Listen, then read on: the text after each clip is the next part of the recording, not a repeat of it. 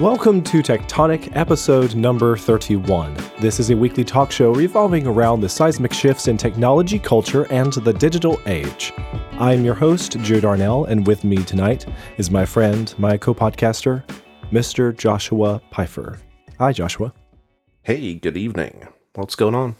Well, let me see here. You just got back from New York. I did. And you came back with your lovely wife, right? Yes. Well, I did bring her with me. Yes. Okay. And you had some adventures with your new iPhone 6S. What's that about? You actually made the switch from the 6S Plus to the 6S just before the trip. Yeah, I went ahead and downgraded right before the 14 days was up. I absolutely loved the Plus. It was just way too big and heavy for me. I've got smaller hands, so I went with the 6S, and it's nearly a perfect phone. I just cannot say enough good things about it. It's just it's great. The only downside, which I discovered in New York, and I came with a separate battery just in case because I saw this coming, was the battery life. Like I was hardly using the thing, trying to save battery, and yet still it seemed to I guess drain faster than I was hoping in average use. So there was that. So I would say 6S, perfect phone, just battery issue is the only thing I can think of to critique. But yeah, I'm loving it so far. I got the gold version, so I'm feeling luxurious. Really? See, I pictured you with the Bros Gold. I was close, but they said that they didn't have it, so all right, I'll go with the gold, and maybe next time. Okay. Yeah, that'll do. That'll do, Joshua. Good job. And so I used the watch around. That's one of the reasons I bought the watch was because of this Manhattan trip. And I thought it would be useful, but it turned out it just wasn't. I mean, New York is so crazy trying to get the watch to do what you need to do with people bumping into you. It's just like you just keep walking and forget about the watch. So it was not as instrumental through the entire trip. Yeah, it wasn't. But oh well, I still like it. Not motioning any Uber cars to you from the watch? I just used the iPhone app for Uber, but it was pretty cool. I only used it twice, from the hotel to a friend's, and then from the friend's to the airport. And I fired it up, and like the car was there before I got my shoes on. It was pretty cool. So I'm excited about Uber. Yeah, that's what everyone says. Yeah, my wife uses Uber. We get them out here over to our house a couple of times a season because we have a reason for who knows what. Maybe somebody just going to the airport.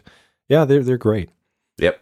Well, we're going to talk a little bit more about other tech stuff with our guest. So I'm going to go ahead and introduce Micah Pogue. How are you doing, Micah? Good evening, Joe. I'm doing fantastic. Thank you for having me. Thank you for joining us. This is your first time to Tectonic, and I wanted to have you for some time. You happen to be on a business trip. You're using you're rocking. No, I don't know how to say this. You're just like, you're taking over the hotel room with your Mac Mini. Digging in. It's fantastic. I'm impressed by your tech skills, sir. Taking the desk with you everywhere. I picture you with sort of a laptop bag that functions like Mary Poppins' carpet bag.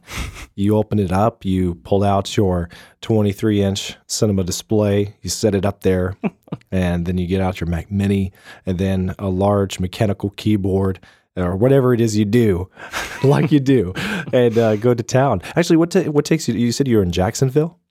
Jackson, Mississippi, yeah, the capital of Mississippi, and I'm actually up here beginning a new phase in my career. I'm actually in some orientation classes for a brand new job I have accepted, and I'll mention more about that later, I guess. But yeah, so this is orientation week, and so I've got the evenings off, so I fill it with study time. And the reason I brought all of this tech stuff, all of my equipment, was I knew I was going to be here for about a week, and I wanted to dig my heels in, and I only have a desktop, a Mac Mini, so...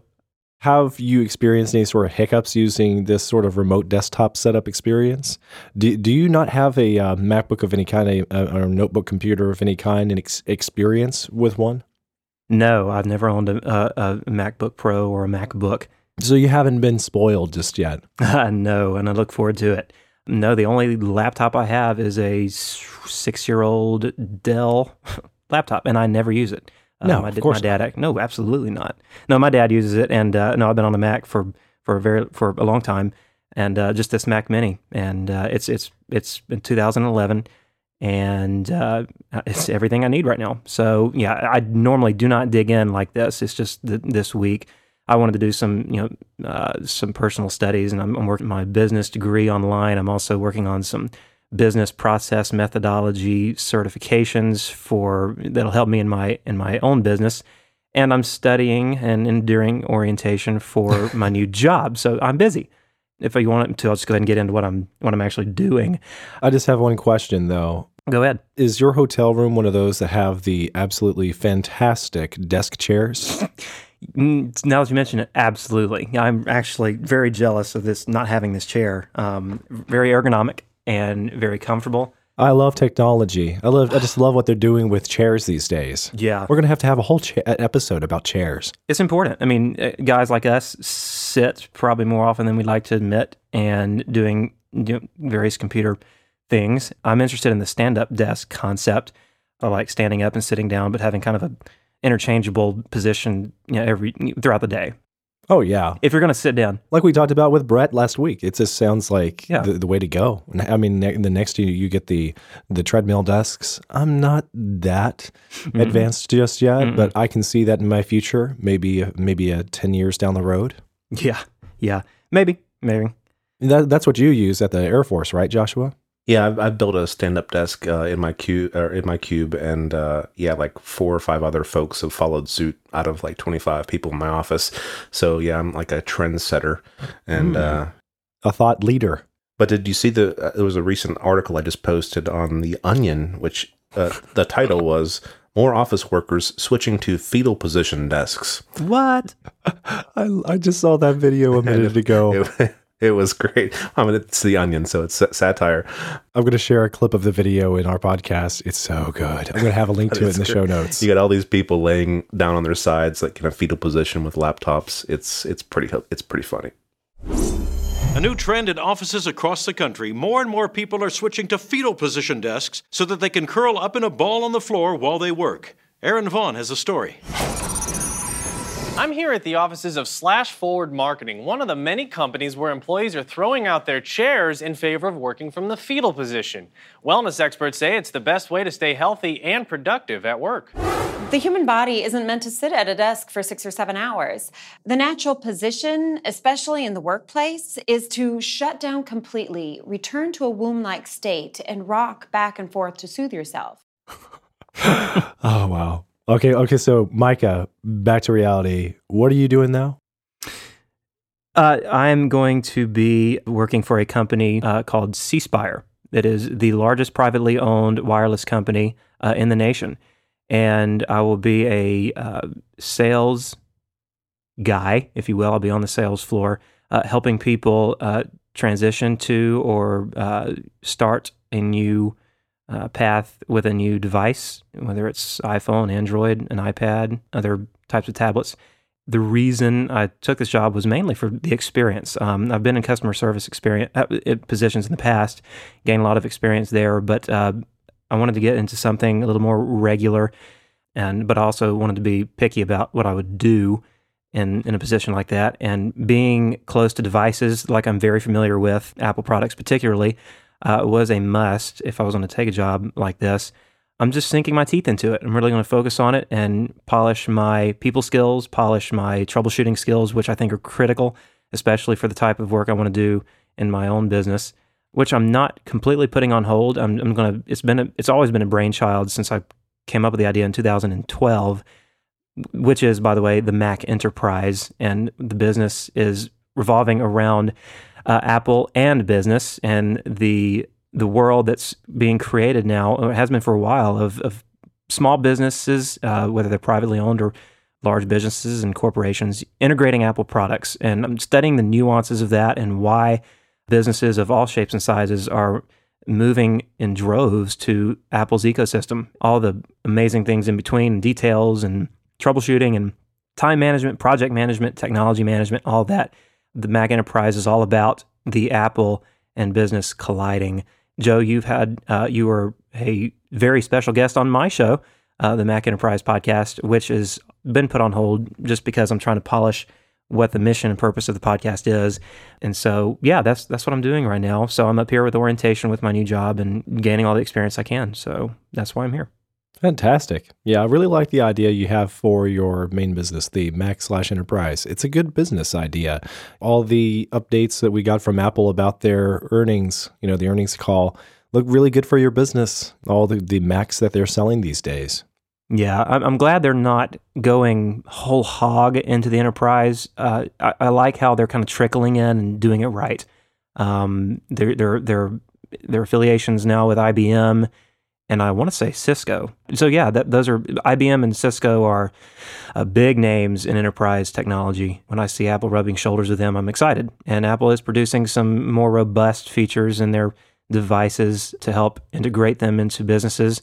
To the point now, it's almost hard to keep up. I mean, I'm looking on their webpage more often now just to make sure I'm not missing anything. And the more I dig, they are adding some pretty exciting features, and I'm wondering if they're being utilized enough. And that's kind of what the Mac Enterprise is for. It's to help bring those details to the surface and stand with small businesses or large businesses and corporations and help them better use these devices that are very current, very fast, efficient, and really just fun to use. It doesn't feel like work sometimes. It's just you wake up and you know what the mission and purpose of your work is, but also you have the perks of using Apple stuff. So it really feels more fun than like work. I agree completely.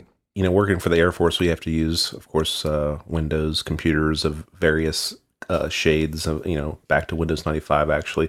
And I've thought I would take a huge pay cut just to be able to work on Apple ecosystem all day. It would just make my life like so much better. It'd be worth at least like $10,000.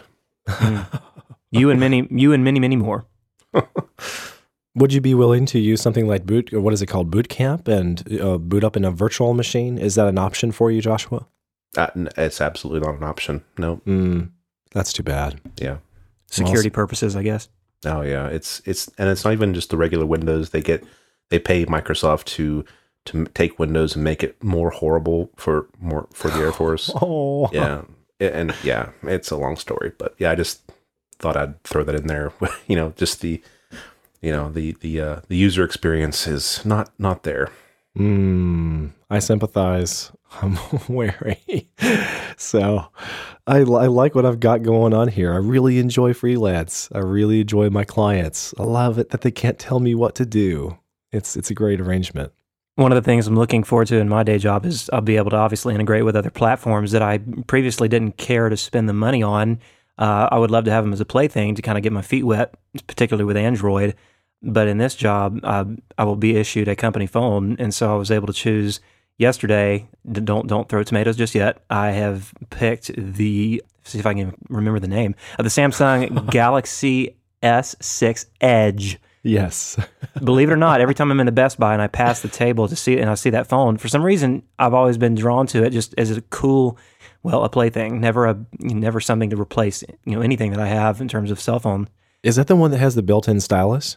No, that is the new Note 5, and I think they have a previous generation Note that does have the stylus as well. Suffice it to say, I'm looking forward just to playing with it, and it is a business phone, but it's good, again, for the experience of platform switching and going back and forth.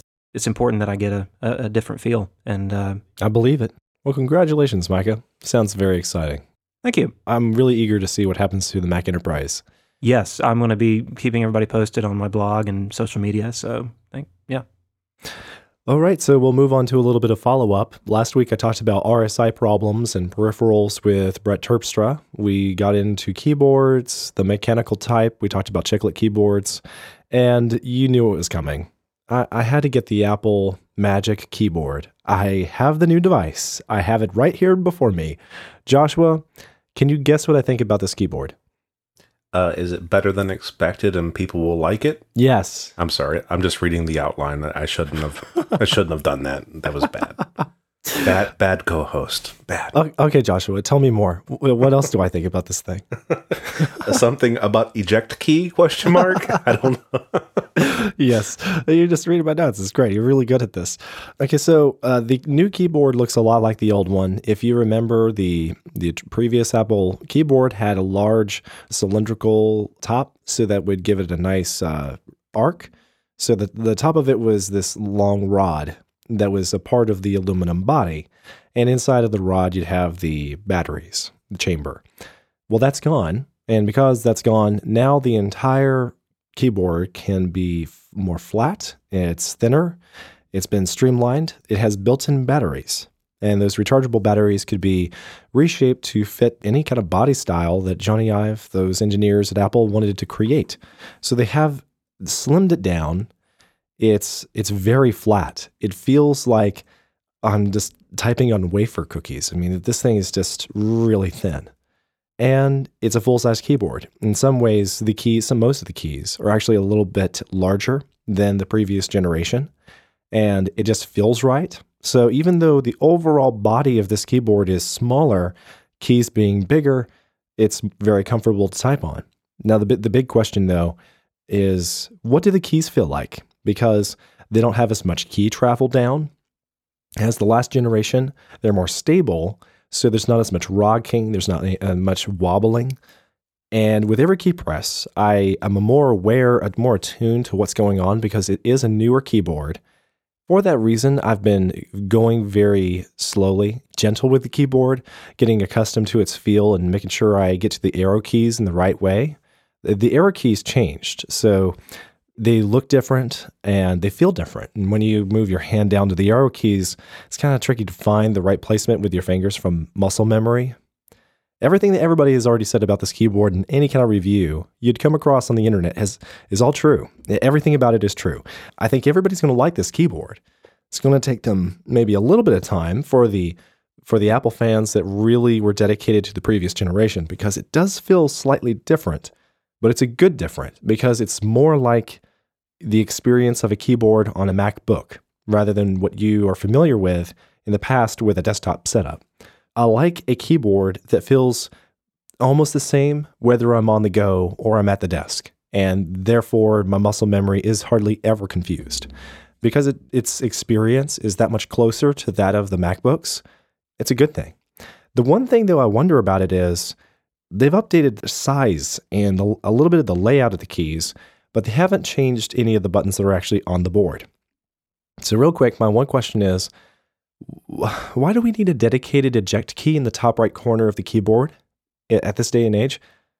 It feels dated at this point. There's a lot of ways you could pull this off. You could have, there's ways from the operating system that you can eject a disk if you have one from your external CD-ROM drive. Not many people have computers with CD-ROM drives anymore. So why do we need a dedicated button for it? It's sort of a waste of space there in the top right corner. I thought something a bit more practical might be in order, maybe a button that press it and it would call up a menu that would ask you, do you want to put your computer to sleep or into lock it or to set up a screensaver or shut down, restart. Something like that, a contextual menu would be inviting. I just don't see the use of a daily eject key. I'm thinking emoticons. Yes, the special characters key. Yeah, you just hit that, it brings up all of the appropriate smiley faces. Yeah, there you go. You would use that more than the eject key. Well, biggest question is, what are you ejecting? Exactly. I may get the dates wrong, but I think the last MacBook Pro that has an optical drive is a 2011 or 2010, and they still sell it. Apple does. That, I believe, is the only thing that still has an optical drive. Yeah, not even the iMacs. No. Not even the Mac Pro has a CD-ROM bay. What are we ejecting? What still has an optical drive that they still sell? A MacBook? Or Yeah, an old MacBook. Mm-hmm. Huh. Yep. I did not know that. I'll have to go to the dinosaur museum to see that. And the only way I can really be so emphatic about that is because I'm in my hotel is like 60 seconds from the Apple Store, and I've been there a couple times this week, and I saw it again and just kind of SMH, why? It really is fascinating how quickly we were able to I guess evolve. When they first started taking them out of computers, I was like, "Whoa, that's radical." CDs, DVDs, that's how we put our software on. That's how we back stuff up. I was really taken back, but in no time whatsoever, it's like, who in the heck would use an optical disc? It really is fascinating. Exactly. Okay, guys, are y'all ready to move on to the main discussion? Oh, yeah. All right, sweet. I've been saving this one up for a while now. We needed to get the right people for the review. We're talking about the Steve Jobs movie and everything we feel about it, our movie review mindset. Everybody here has seen the movie, right? This is the new Steve Jobs bio, if you can call it a biopic. Yeah, I thought Ashton Kutcher was great in it. It's not... Oh, sorry. Did you watch that one in preparation for this film? I didn't. I'd like to rewatch it, though. They have nothing in common, really. Okay, so I guess I'll just start off real quick. I love the story of Steve Jobs and Apple so much that you'd have to really butcher it for me not to enjoy the experience. Oh, that's an interesting point. I've enjoyed both of them, knowing errors, whatever. I mean, big picture, love the story, let me sit back and enjoy. I don't know, that's kind of my very top level analysis, if that makes sense. Okay. Yeah, so you enjoyed this film and the previous one? Yeah, sure. Okay. Oh, have you seen Pirates of the Silicon Valley? Oh yeah, Johnny Depp is cute. Oh yeah. Wait, what? Wrong show. Oh, sorry. I believe I've seen that one, and even that was like I don't know. I just enjoy the story so much. I'm sure it was like terrible acting and terrible production on that one. I don't know. In some ways, it's my favorite. Yeah, I'm not going to complain. Okay, I'll have to rewatch that one too. We'll have a Apple movie weekend around the house this weekend. Yeah. Okay. And Micah, what do you think? Let's see. I've seen the Ashton Kutcher film. It's been a couple years now since I've seen it, and then this one, Steve Jobs, directed by Danny Boyle. I saw it last night. Took the late showing at 9:55. Got out around 12.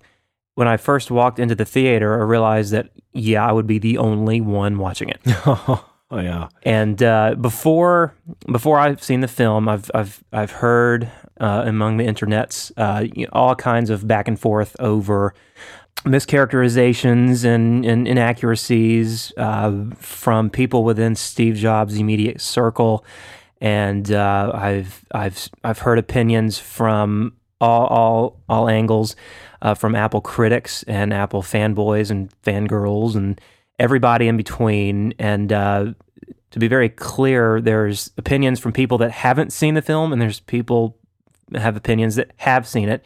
And if you watch the film with those presuppositions in mind, this is what I did. The things I've heard are not necessarily true because a lot of people have yet to see the film for loyalty reasons. All that banter online about the legitimacy of this film and how accurate or inaccurate it is definitely affected my assumptions of the film for sure, but not in a bad way. I really there are certain types of people that are going to see this film. There are, first of all, the people we're familiar with and can relate to, the die-hard Apple fans, the fans that love Steve Jobs differently than most people do. So many people see him as a big business figure, mover and a shaker in the technology world, and nothing more. A lot of people have an emotional connection with him because he was the brainchild of the tech we are so fond of in many ways. He was even thinking of the Apple car. I just saw a blip in the news today that he was thinking of the Apple car in 2008 and decided to go whole hog. I'm sorry, I think it was 2006, and he decided to go whole hog into the iPhone instead. So he's touched so many things that we're very familiar with. And so consequently, we're going to approach the film all kinds of different ways. If I had to sum up in one word, what I thought about the film, it'd be intense, very intense, as opposed especially to the Ashton Kutcher film. Was it called Jobs or Steve Jobs? Just Jobs. Jobs. That felt more, in comparison to me, it felt more like a comedy, but it wasn't. Or at least a lighthearted, dramatic. Lighthearted. That's a better descriptive word. Just intense. This is not a typical film, Boyle's film.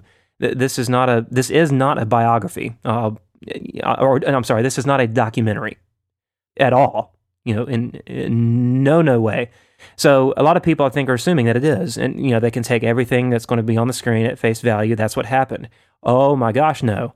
Again, with that in mind, I was still very excited to see the film. I proved it to myself at the end. I think the biggest reason I liked the film was because I think it captured at least how Jobs made people feel when they worked around him. Granted, the details and the facts are probably misconstrued or just elaborated or had taken a lot of creative liberties on, but I think the emotions surrounding what it was like to work with Steve Jobs were probably very, very close to accurate, because I felt what Joanna Hoffman, played by Kate Winslet, I was so in her shoes. I mean, the vibes from Jobs, when he was in her face and when they were going on these back and forths it was real. I was very impressed with the back up. I was very fond of Walter Isaacson's book, Steve Jobs, and that is a biography on Steve Jobs. And I was very, very fond and excited about that book. And I read it. It's the fastest book I've ever read, I think.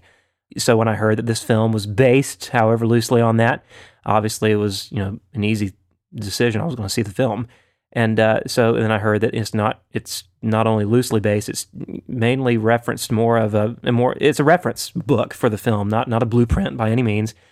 He could have gone so many different directions with this film, and I like that he kept it simple and focused on the three big early phases of Steve Jobs' post-97 return to Apple. Well, actually, they also captured that very moment, too, in and around these product launches. And I like that setup. I like that staging of Jobs' delivery and how he was as a person.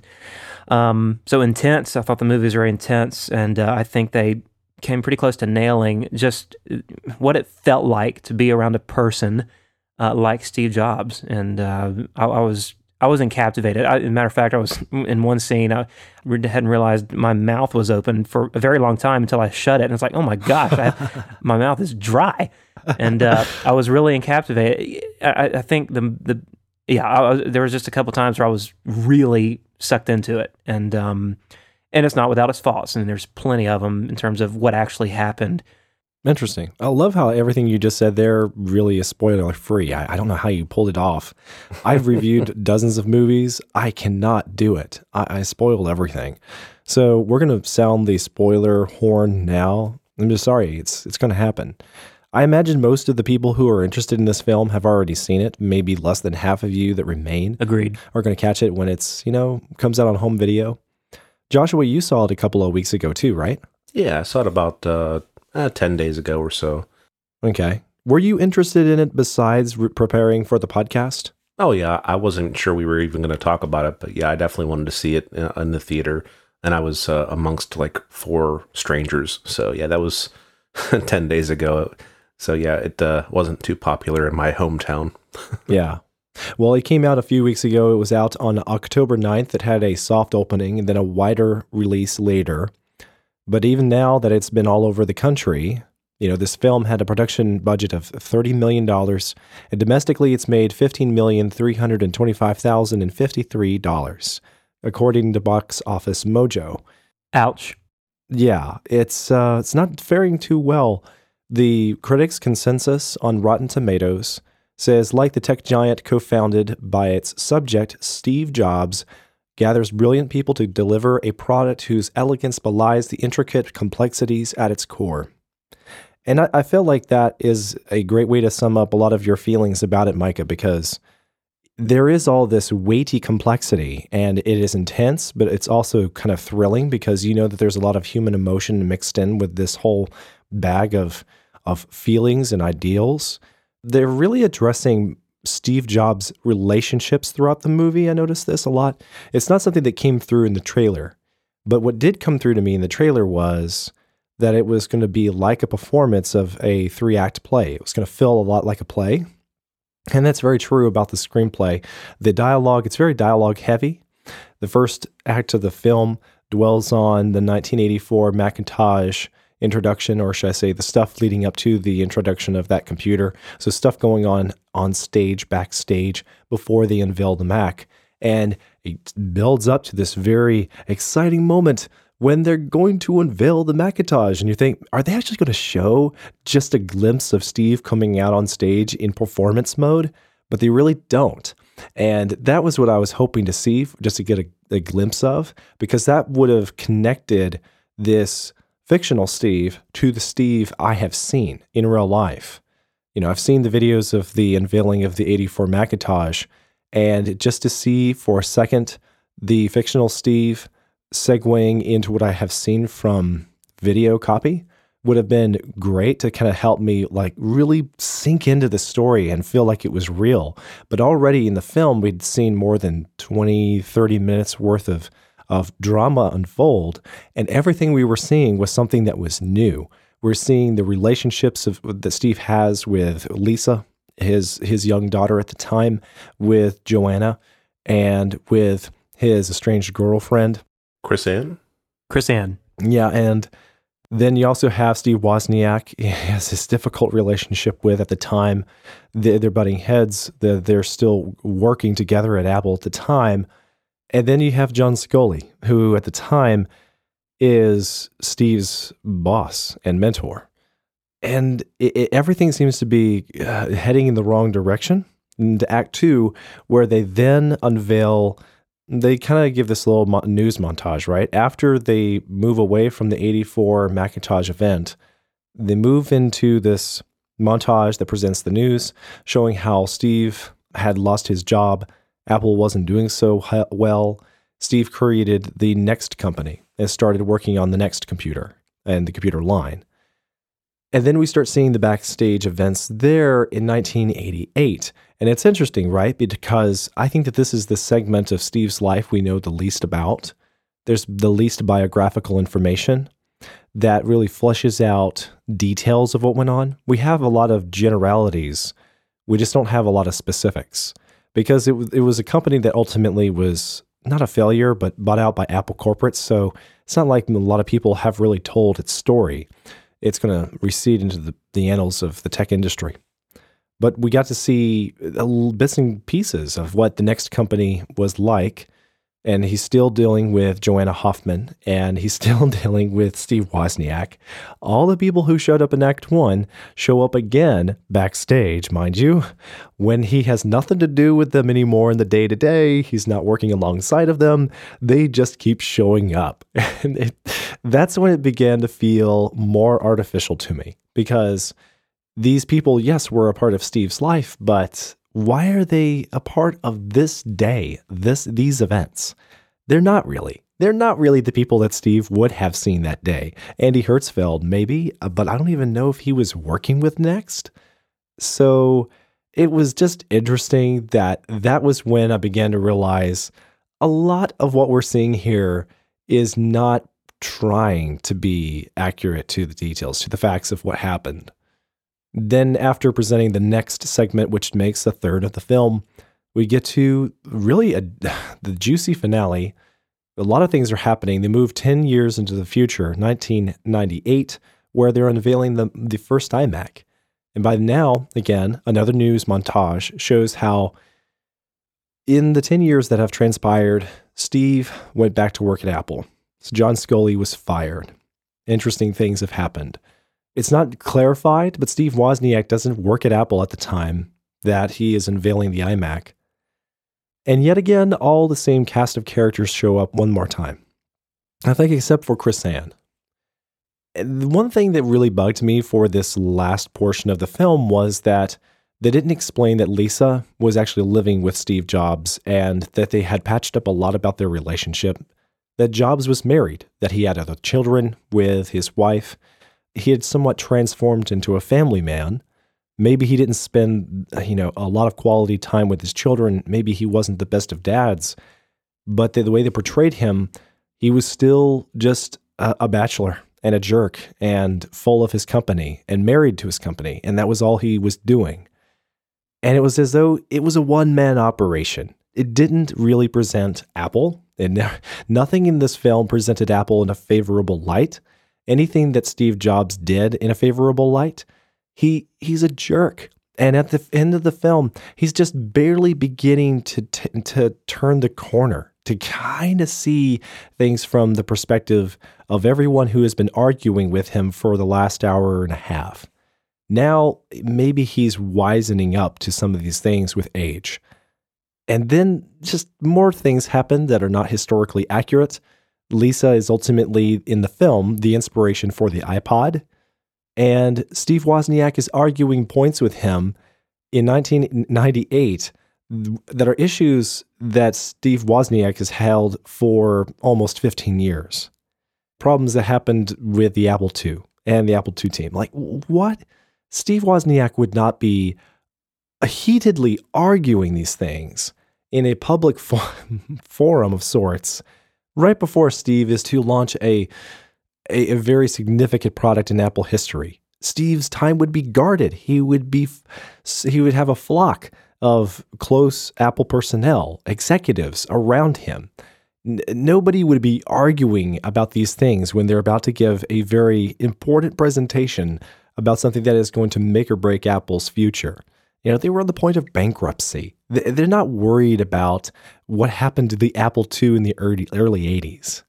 So a part of me, I'm in that camp, Micah, that feels a little bit more frustrated with the overall details of the story. And yet at the same time, I see why this is a very entertaining film. It's very entertaining. It's very well written. It's got good dialogue. It's clever. It's got some good humor to it. And the performances are solid. I like Michael Fassbender. I watch anything with Michael Fassbender. I haven't seen all of his films. There's a few of them I feel they go into the inappropriate content. Yeah. I don't want to absorb that material, but I enjoy his stuff. Jeff Daniels, to me, was the same way. It was interesting seeing him in a serious position. Yeah, absolutely. I think you're right. And probably the most people that were interested in this film were, I believe, people that had any interest in Apple whatsoever. So I think, and that's kind of testament to how well or none well it did in the box office. You know, you brought up some great points there. The third act, if I had to choose, was my favorite act. If you want to divide it into like Boyle described it, 3 acts. I think the third one was my favorite. I did see that Jobs was a jerk, and he was a jerk in every act. But I think it was subtle in the way that they matured him throughout the acts. And though he was a jerk in all 3 acts, he was a more mature jerk in the third act. But he was a jerk nonetheless. And I honestly think he had tendencies like that up until his unfortunate death. But because that was true Steve Jobs, that's how he got stuff done. And you're right, I forgot all about the fact that Jobs would have been married to Lorraine Powell by the time in the third act, and she was nowhere to be found. I don't even remember if I saw a wedding ring on his hand. I don't even know if he wore one in real life, but beside the point. I believe I saw the ring on his hand. I thought about that while we were in the film. That was a detail I forgot to look for.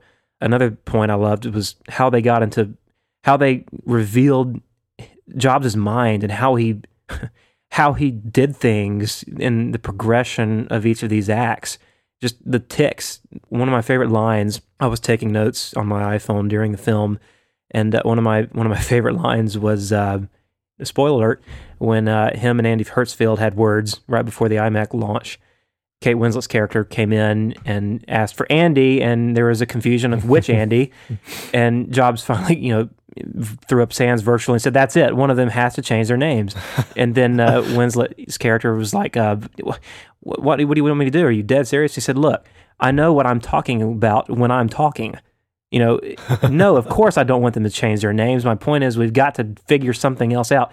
I thought that was a great snapshot of how easy he saw others misunderstand what he was saying, and they had every reason to, because he was so good at doing that kind of spontaneous fly-by-night, throwing that around at people. And but it really captured that for me, how that reality distortion field. Oh, by the way, I have a question. Do we remember if Hoffman actually coined that term? Because in the movie that he actually told her that you came up with that term, reality distortion field. I thought that was cool. I forgot about if that was a true detail. Who better to come up with that accurate of a description of Jobs than his assistant for all those years? Yeah, I remember it brought up in the Walter Isaacson book, but I don't remember who came up with it, but it makes sense. That seems to be a detail they wouldn't fudge on. And I think the film did a great job at nailing that reality distortion field. It was so evident so many times, what in the heck is this guy doing? It drugged me into, wow, so this is a day in the life of working around Steve Jobs. And I really think that's the crux of the film. It's not all about details, and no. I don't even think they came into it. Frankly, Jobs' life is hard to nailed down. Even in Walter Isaacson's book, I could feel kind of this. I don't know how to handle all this material. It's so sporadic. It's great. I mean, it's a human being's life, but it's like trying to nail what's the phrase? Nail Jello to the wall. It's hard. His life was just hard to document into a good, solid, tight biography. I think they probably, I guess, to give them some kudos, they did probably the best job they could. And I'm sure there were so many ways to take Jobs' life. And I really think they weren't going for details. I really think they were trying to capture the essence of Jobs, his interactions with people, that reality distortion field, the things that made Steve Jobs. And yeah, I'm sure there are things that are different in terms of accuracies there, especially in the perspective of his immediate family. I understand that. I really do. And I'm very, I guess, empathetic with that for sure. And so that in the back of my mind, I think it's as good. I haven't seen, is it Pirates of Silicon Valley? Is that the? Yes. Yeah, I haven't seen that one.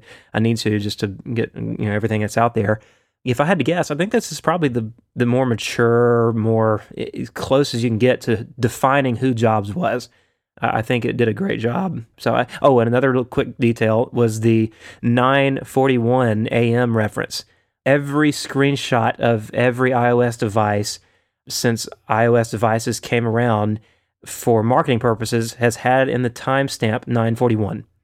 I've heard bits and pieces of why that is. I believe in the 84 Macintosh launch, he wanted to start at 9:41.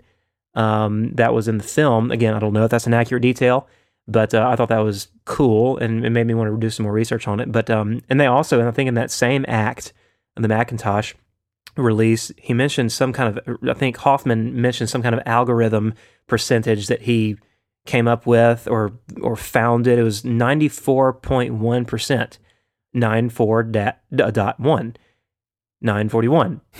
That caught my attention, and I wrote it down just to do some research on, but I thought that was cool. Kind of like Pixar's Easter eggs, the whole A113 number, how that's laced throughout all the films. So I thought that was cool, and given especially that Jobs founded Pixar or bought or made Pixar into the booming film making company that they are. So cool little detail. Any other thoughts, Joshua? Yeah, I'm hoping to play a little devil's advocate here. I don't think the movie really portrayed him as being that big of a jerk.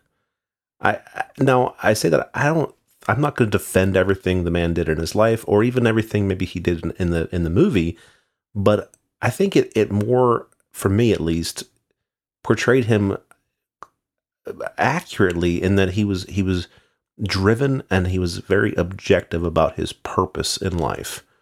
He wanted to achieve certain goals. Maybe the perfectionistic side was maybe a little too far, but he was passionate about what he did, his purpose, and he wasn't interested in coddling emotions along the way. Like, he wanted to produce excellent work.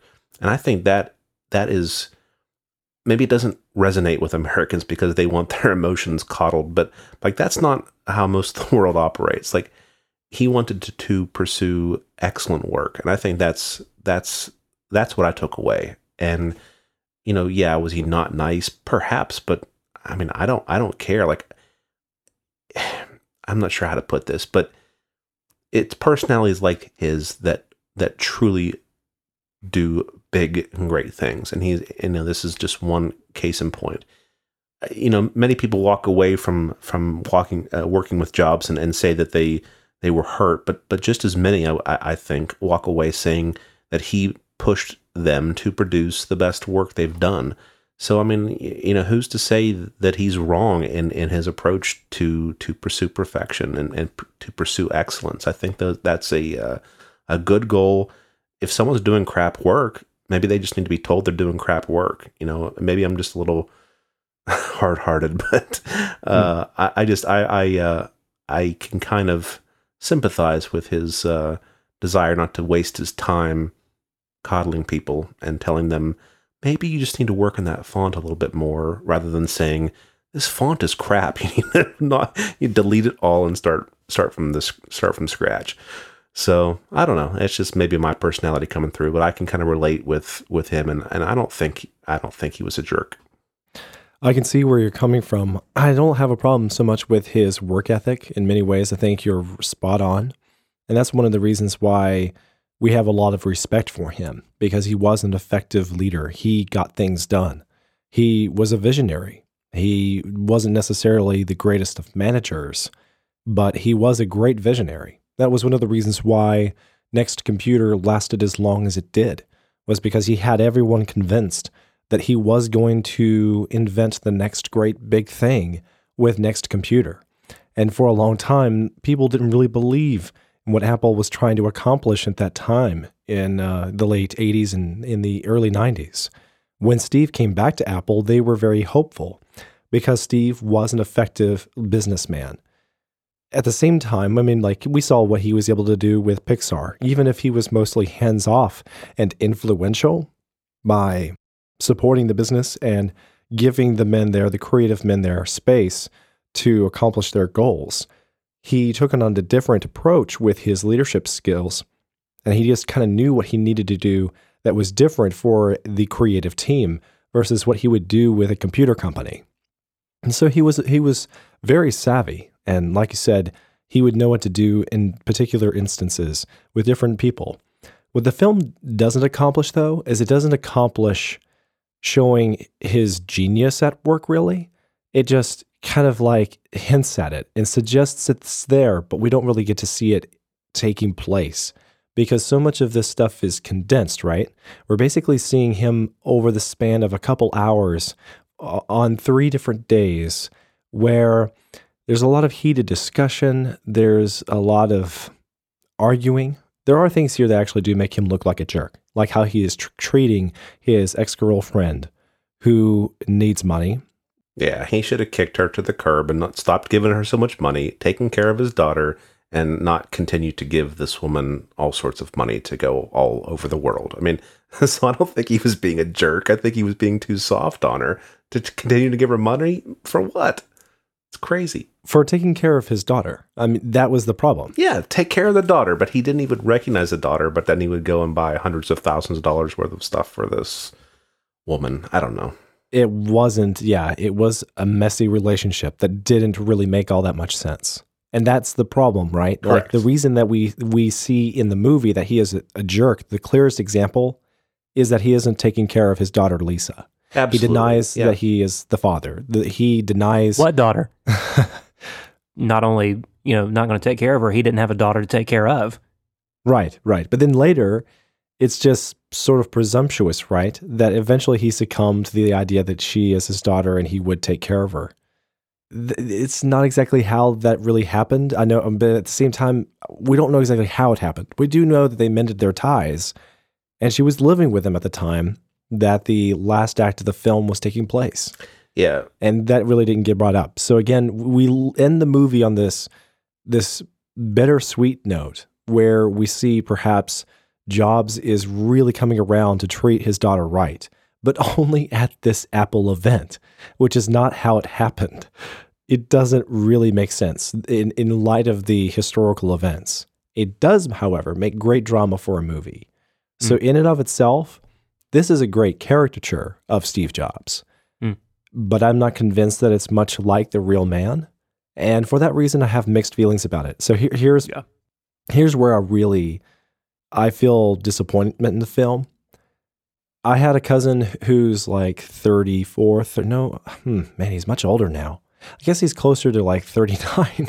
So my cousin, he lives up in Ohio, and he got to see this film over the weekend. And it was late at night. He calls me and he just wanted to talk about the movie. He doesn't know much about Apple. He doesn't have Apple computers. He may or may not have an iPhone, but he doesn't have a special affinity for the business. So he wanted to see the film because of its historical relevance. He knew that Steve Jobs was an important person in the last half century. So he sees the movie, right? And he says, Joe, this guy was awful. He's just a bad guy.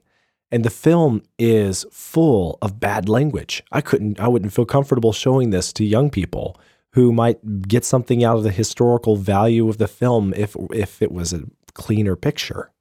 Man, the guy was just a jerk. Look at how he was treating these various people. Like, he was cruel to his employees. He shunned his mentor, and on it goes.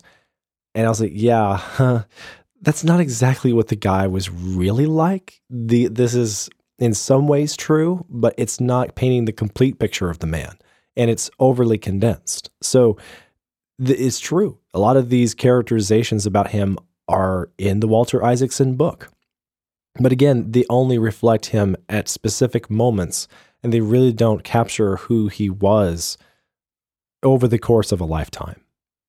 Yeah, I agree. I think they had this framework of 3 acts, and they took bits and pieces of things that happened in between those acts and made it flow within those acts, and tried to condense it into a way that they hoped, I guess, would give you the best possible, like you say, caricature of the man.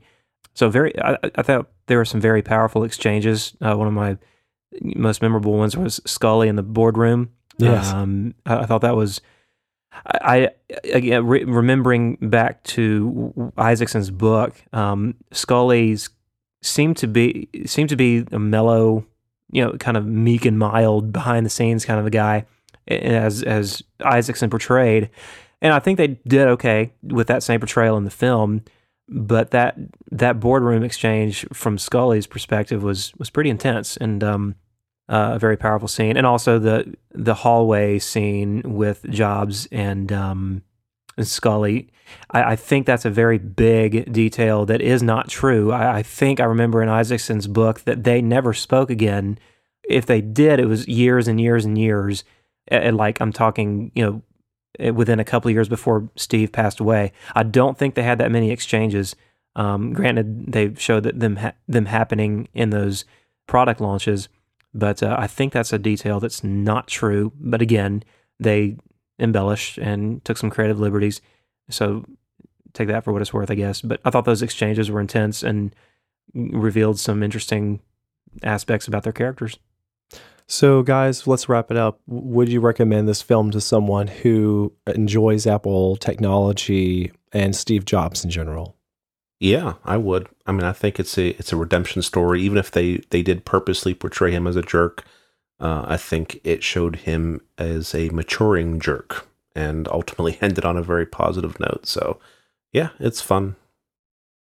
Yeah, Andy Hertzfeld said in the film, his character said that Steve, you seem to have mellowed. I think that was in the 3rd act. And so they even gave some words that let us know that, all right, he's maturing. We're getting to, the very popular Steve Jobs that most people began to be more familiar with. And so overall, I would recommend the film to Apple enthusiasts out there. It's an entertaining movie. I thought it was entertaining, and I only really think that the people that are really going to find it entertaining are those that already have a vested interest in Apple. But I think it's going to be hard for people that know nothing to get anything out of the film, except to reaffirm some assumptions, albeit maybe overblown, about Apple and about Steve Jobs that aren't really helpful. And that's what the film does not help with, is the people that already have assumptions that aren't very positive. And so I think that's probably definitely a negative of the film. One last detail I thought was very cool was that Boyle, the director, used film technology for each act that was available in that time period to film. I thought so. He did. That was a great touch. Yes, and I noticed it. I only noticed it after I remembered it when the 3rd act came, and I realized, wow, the picture is just a lot better. Oh yeah. Now I want to see it again, but I'm not going to the theater. I'm probably, when it comes out, I'll buy it or whatever. But I really want to pay attention to that. Then when I remembered back into the 84, and then I was reminded of that little tidbit. I thought that was really cool, really good touch. Yeah, I think the details are interesting in this film. Again, not details in people's characteristics, maybe more so the stuff, the props, the atmosphere. It was very atmospheric. The film felt like it was true to different eras of Apple. Yeah, I enjoyed that. I took a lot from that. Yeah, I enjoy the film mostly. Again, it makes great entertainment. It's not intended to be like the Bible on this subject. It's just it's an interesting exploration of character choices. I see a lot of human relationship dynamics going on here. You have Steve's employees, different kinds of employees, different kinds of friends, different kinds of family that are all demanding his attention, and they're all coming at him in sort of a haphazard, randomized intervention. They're all picking on him for something that he does need to work on. And he ultimately is reasoning with them and he's testing to see if their arguments are true. And you can see how his heart is pricked by Lisa. And it makes good for film. It makes good for entertainment value. So I'm going to be reviewing this film with diagnostics and usage this week. I'm going to put a link to that show in the show notes so that you can hear more of our thoughts and discussion there. Also talked about this on the Real World Theology podcast with Mikey Fissel and Jason Myers. That we had a great discussion about this film with a little bit more of a perspective on the worldview topics and philosophy. So it's definitely a film worth discussing. And it's a good place to start for people who really don't know much about Steve. If you think that they will be more interested in finding out who he really was, if someone just wants to know whether or not they could become interested in his life story, and if they want to invest time in reading a biography about him, see what you make of this fictionalized character, and then go from there. If you like it, then you'll probably enjoy a lot more about the real Steve Jobs from getting more information from the sources. Well, Micah, that's going to wrap it up this week. Thank you for joining us. Very good thoughts. I appreciated your perspective. Thank you. My pleasure. I really was looking forward to it. I really thank you for inviting me. Where would you like people to find you online? I am on Twitter. I'm trying to create more of a presence there. My handle is at Micah_Pogue, and that's Pogue. That's Twitter. My blog is micahpogue.com, and I'm on Facebook at the same name, Instagram at the same name. Yeah, check me out. All right. And thanks, Joshua. Yeah. You had good thoughts, too. Thanks. This completes episode 31 of Tectonic. Visit tectonic.fm/31 for the show notes and links. If you want to connect with us here at the show, we are at Tectonic FM on Twitter. And send your feedback via email to hello@tectonic.fm if you want to suggest a topic for future discussion. Just drop it in there. And if you want to catch up with me on Twitter, I'm _Joe Darnell. My co-host is at Joshua Pfeiffer. Pfeiffer is spelled Peiffer. If you want to help us out, go check us out on iTunes and give us a star rating and leave us a review. It'll help others to discover the show. I'm Joe Darnell. Thanks for listening to the Tectonic Podcast.